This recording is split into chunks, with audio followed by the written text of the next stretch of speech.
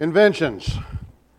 20th century brought a lot of remarkable inventions in technology. Things like the automobile, the space shuttle, and for better or for worse, the internet. But there were some other inventions that came along in the 20th century that were just plain dumb. Maybe that's kind of unkind. Let's say they might have been a good idea at the time. Take, for example, 1950. Someone came out with a thing called the Venetian blind sunglasses. That's exactly what they are. They had Venetian little blinds across it. You could open and close them depending on how you wanted them. Nothing like having a pair of glasses that makes the user unable to see. Okay? 1953 brought along the curved barrel machine gun. That's where it's an M3 machine gun, curved barrel for shooting around corners. Nothing like being able to shoot at something you can't see around the corner. 1961 brought a really neat invention from Goodyear for cars called illuminated tires. They were made from a single piece of synthetic rubber lit by bright bulbs on the inside of the rim. Great for if you wanted to read your map at night outside your car while kneeling on the ground. Not too bad. Cigarettes seem to have brought along several special inventions. 1955, someone came up with a holder that allowed you to smoke an entire pack of cigarettes at the same time. Same year, they also brought about an invention that allowed you and your sweetie to share the same cigarette. And then the year before that, 1954, Robert Stern, president of Zeus Corporation, came up with what was called the rainy day cigarette. Had a little umbrella on the holder set out over the lit part of the cigarette that prevented it from getting wet while it was raining so it wouldn't get put out. Turns out that we know now that cigarettes themselves were a bad invention altogether. 1964, Klaus Schloss of Vienna invented a robot that would pick up the phone for you. They would answer the phone for you. Of course, the robot wouldn't speak. All it would do was pick up the phone. It freed you from the burden of lifting that heavy receiver off of the phone. You know, we needed something like that, right? 1968, L. Ron Hubbard. L. Ron Hubbard's a great science fiction writer. I love his books. I've got some in my library. I got a couple of them that I read over and over and over because I love his writings. Unfortunately, he's also the inventor of the Church of Scientology. But he also came up with this thing that you see here. It's called the Hubbard electrometer. He created it to figure out if tomatoes experience pain. And it led him to determine that when you slice a tomato, it screams.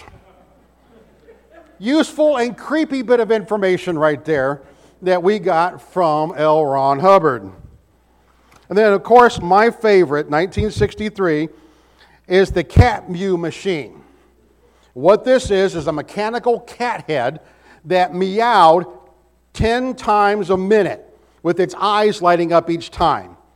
It was run by a little 2-watt motor, and it was a device for scaring rats and mice away. Of course, if you had a cat that meowed that often, 6 times a minute, I don't think that you would be keeping the cat. Things that seemed like a good idea at the time. What about the golden calf? God had commissioned Moses to lead his people out of the land of Egypt. God's presence had been with them on the journey, had a pillar of cloud by day, a pillar of fire by night. Did the Israelites think this was enough? No.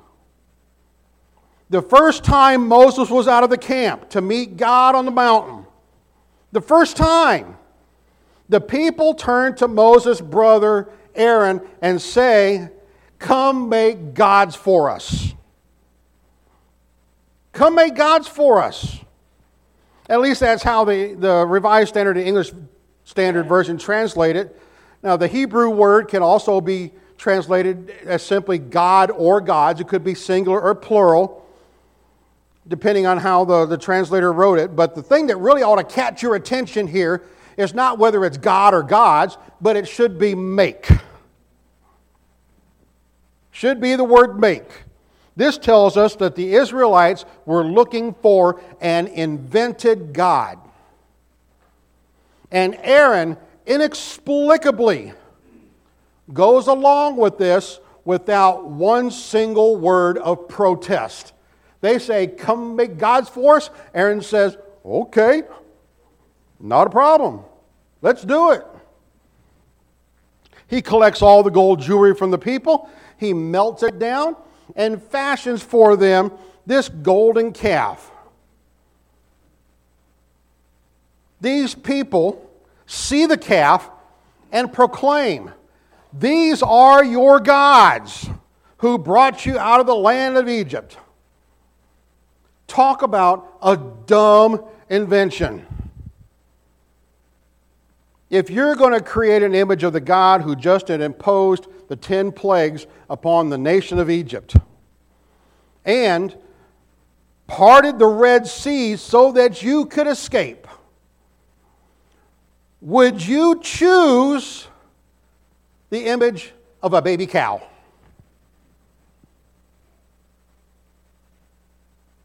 He did all those powerful things, and they chose the image of a baby cow. Now, just a few days prior to this, Moses had given the people the 10 commandments. And 2 of those commandments say what? Thou shalt have no other gods before me, and you shall not have any graven image. And just days afterwards, what do? Why don't you make some gods for us? God had forbidden the making of graven image, but even absent that directive, even if that directive wasn't there, why insult God by constructing a statue of a bovine creature as representative of the image divine? And a baby one at that. Granted, in Egyptian culture, which the Israelites would have been familiar with, a young bull was a common symbol of deity, implying strength and leadership and fertility. But after all the Israelites had witnessed of Yahweh's abilities, even an older, vigorous bull would have been grossly inadequate to represent Jehovah God. Just wouldn't have done him justice. Now, some commentators are seeking to give Aaron a little bit of the benefit of the doubt, saying it's plausible that it was this calf was not designed to be the image of God, but that this calf was designed to have God ride upon the calf, showing dominance. It's also possible that some say that it's not that the calf was God, but that Yahweh was conceived as able to control the calf. Again, showing dominance and power. But when the people say, these are your gods, it's hard to cut Aaron any slack. It's hard to cut the people any slack. They didn't see this as something God was riding on. They didn't see this as something that God was controlling. They saw this little calf as God. That's all it was.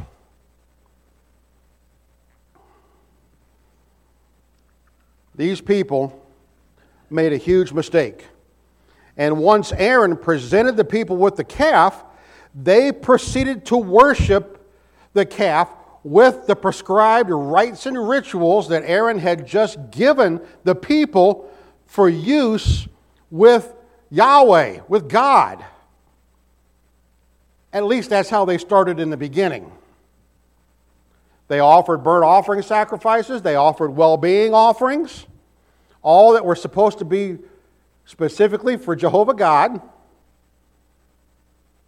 But eventually, with the calf and the not real God at the center of their worship, everything kind of went off the rails eventually. In verse 6, it says that following the sacrifices, the people sat down to eat and drink and then rose up to play. Some of your translations may say that they rose up to revel. Now, this word play or revel can mean something very innocent, as people engaging in things like unoffensive like dancing. But in this context, it refers more likely to some very unholy goings on. In fact, when Moses returns to the camp a little bit later, he finds the people running wild. Again, some of your translations may say that they had broken loose, that they were unrestrained, that they were out of control. This isn't something simply inoffensive like dancing. They were going crazy, doing things that they had no right to doing. They were profaning the worship of God. But what else is new? We human beings have been inventing our own God for as long as we've been around, and then tailoring our worship to match that invention, haven't we? Have you ever said or heard someone say something like this? Well, if God is a God of love, surely He wants me to be happy and won't condemn me for blank. Fill in that blank, usually with something self-centered that God's not probably going to condone. But if God really loves me and God really wants me to be happy, surely He's not going to condemn me for doing whatever. That blank, what we're doing when we fill in that blank, we are inventing our own God. A God that's very permissive. A God of our own creation. And we're quite willing to worship that God. But since it's a God that we set up on our own, and we have our own conditions, we shouldn't be surprised that we too eventually go off rails on when it comes down how to live. But not every God we invent is overly permissive. Sometimes we end up inventing a God who's overly judgmental. You know, a cosmic scorekeeper, somebody who's sitting up here just waiting for me to mess up. So I get another negative mark on my card. He's just looking for me to do something wrong so he can say, gotcha. Or we could be inventing one who is so distant from us that he doesn't care about us individually. He may see us as a group, but as far as Mark is concerned, as an individual, doesn't care. Or we could be inventing one whose main expectation is just that we just need to be nice to each other and get along. And I think that's kind of where our society is going right now. We just need to be nice and accepting and let everybody do what they want to and live what they want to and marry who they want to and love who they want to. And let's just get along.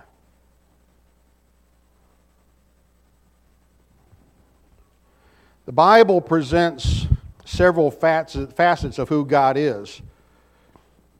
But if we act as if there's only one facet of God, folks, we are inventing a God of our own. You know, we have a God who is a God of justice. We got a God who is a God of love, mercy, grace. We could go on and on, right? But if we only focus on one aspect of God, we're inventing a God of our own.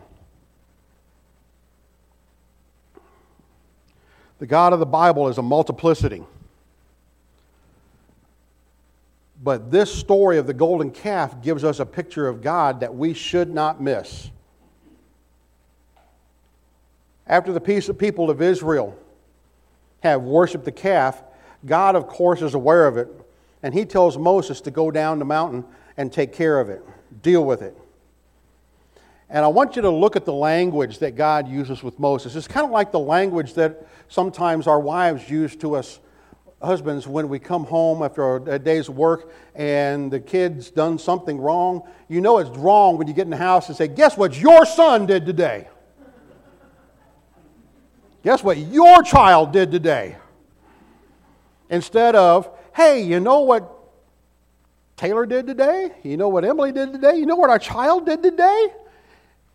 Guess what your son did today?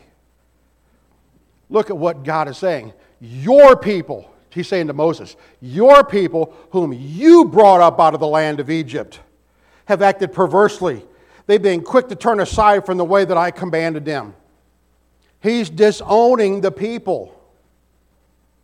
God's wrath is so hot that he's going to consume them and start over. And he doesn't want to own them. He says, Moses, these are your people. They messed up. And now I'm done with them.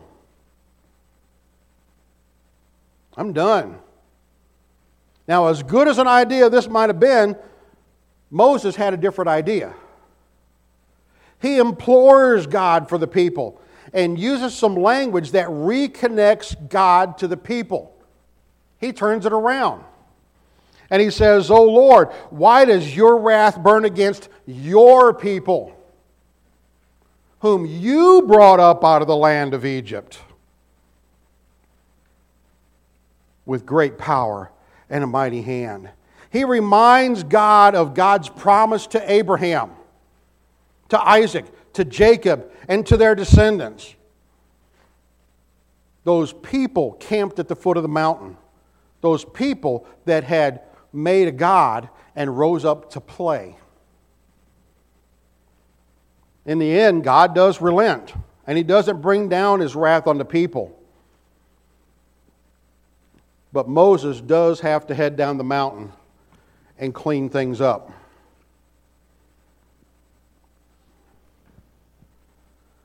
How does this exchange between God and Moses help us to understand God a little bit more? You know, Moses is one of the few people who was able to meet God on the level that he did. There were several times when Moses went to God and talked to God in ways that you and I sometimes don't even dare think about talking to God. In ways that we can't dream of talking to God. He gets in there and he recounts what God has done. And while God's first inclination was to punish, He ends up not sending His wrath down upon the people because of His conversation with Moses.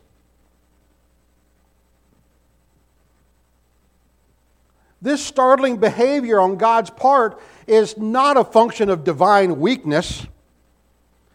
It's not that God was all of a sudden just all fired up and hot and Moses decided that he would calm him down and change his mind.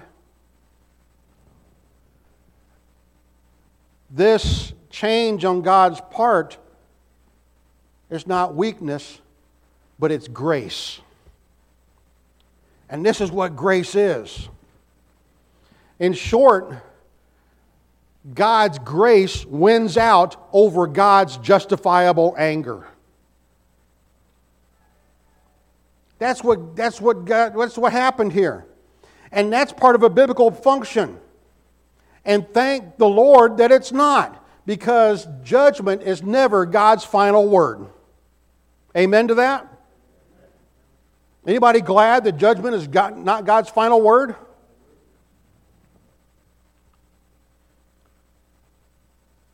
If judgment was God's final word, why are we sitting here?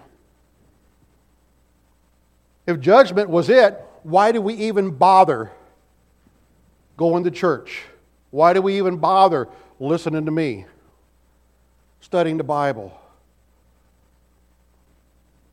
God's judgment is never His final word. So in our quest to know God, it's important to view grace as one of His primary characteristics. It's not His only characteristic, but it is one of His primary ones.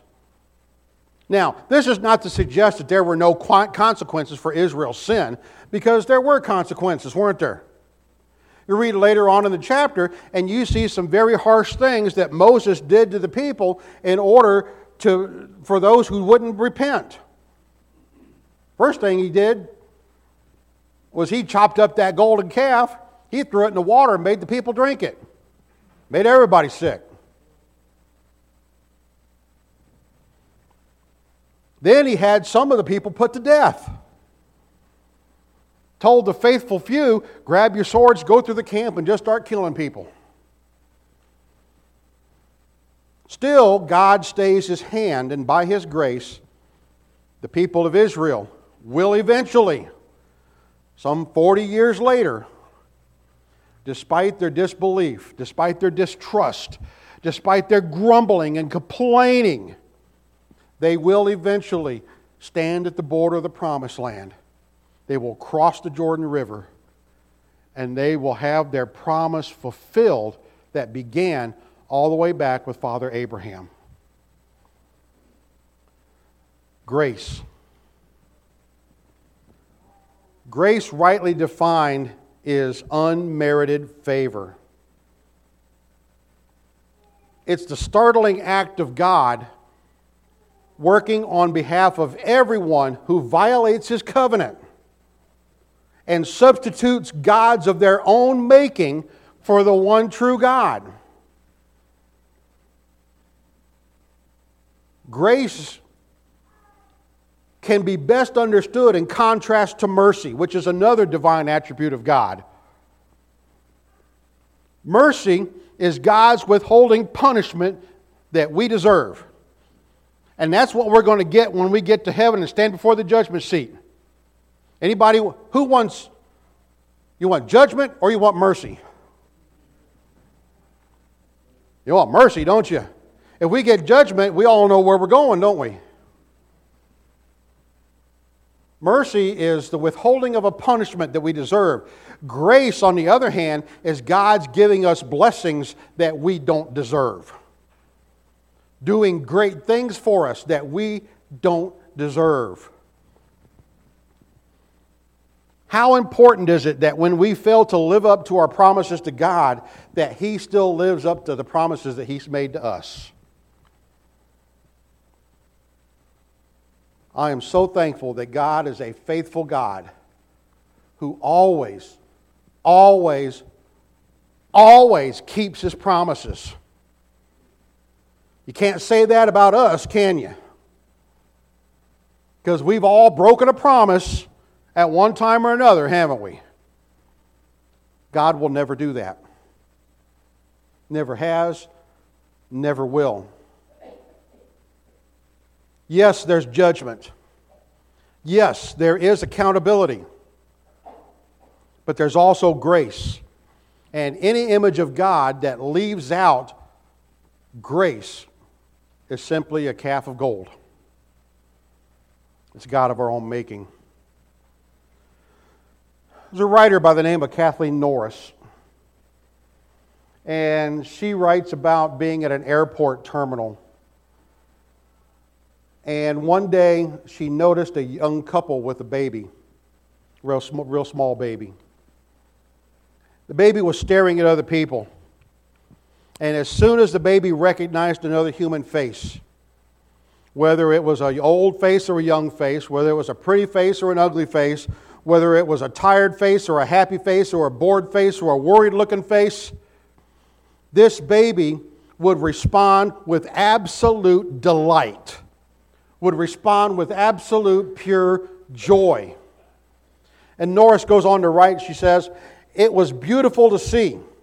Our drab departure gate had become the gate of heaven. And as I watched that baby with any adult who would allow it, I realized that this is how God looks at us, staring into our faces in order to be delighted, to see the creature He made and called good, along with the rest of creation. And as Psalm 139 puts it, darkness is as nothing to God, who can look right through whatever evil we've done in our lives to the creature made in the divine image. Possibly only God and well-loved infants can see this way."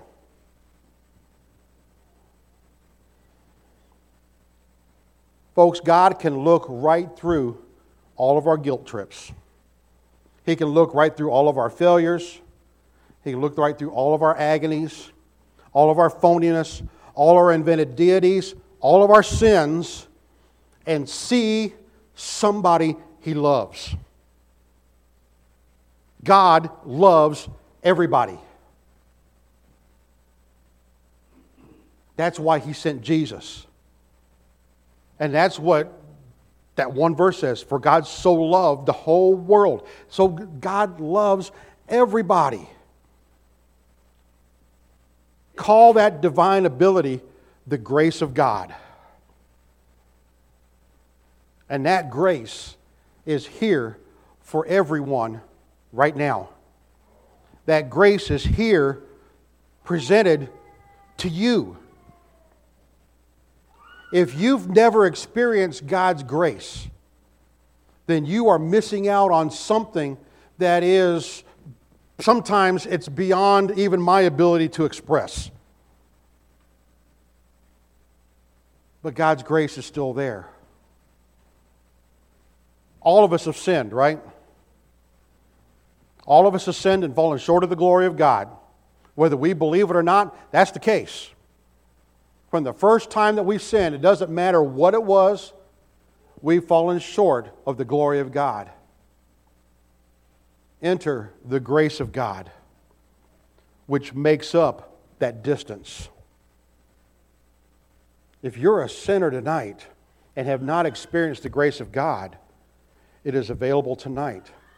All you have to do is come and see one of our elders and be baptized to have your sins taken away. And folks, that is God's grace. That's what baptism is all about. That's what forgiveness is. It's the grace of God. And folks, that's a really good idea. And that's one that's going to last for a lifetime. And if you need God's grace today, we encourage you to come while we stand and sing.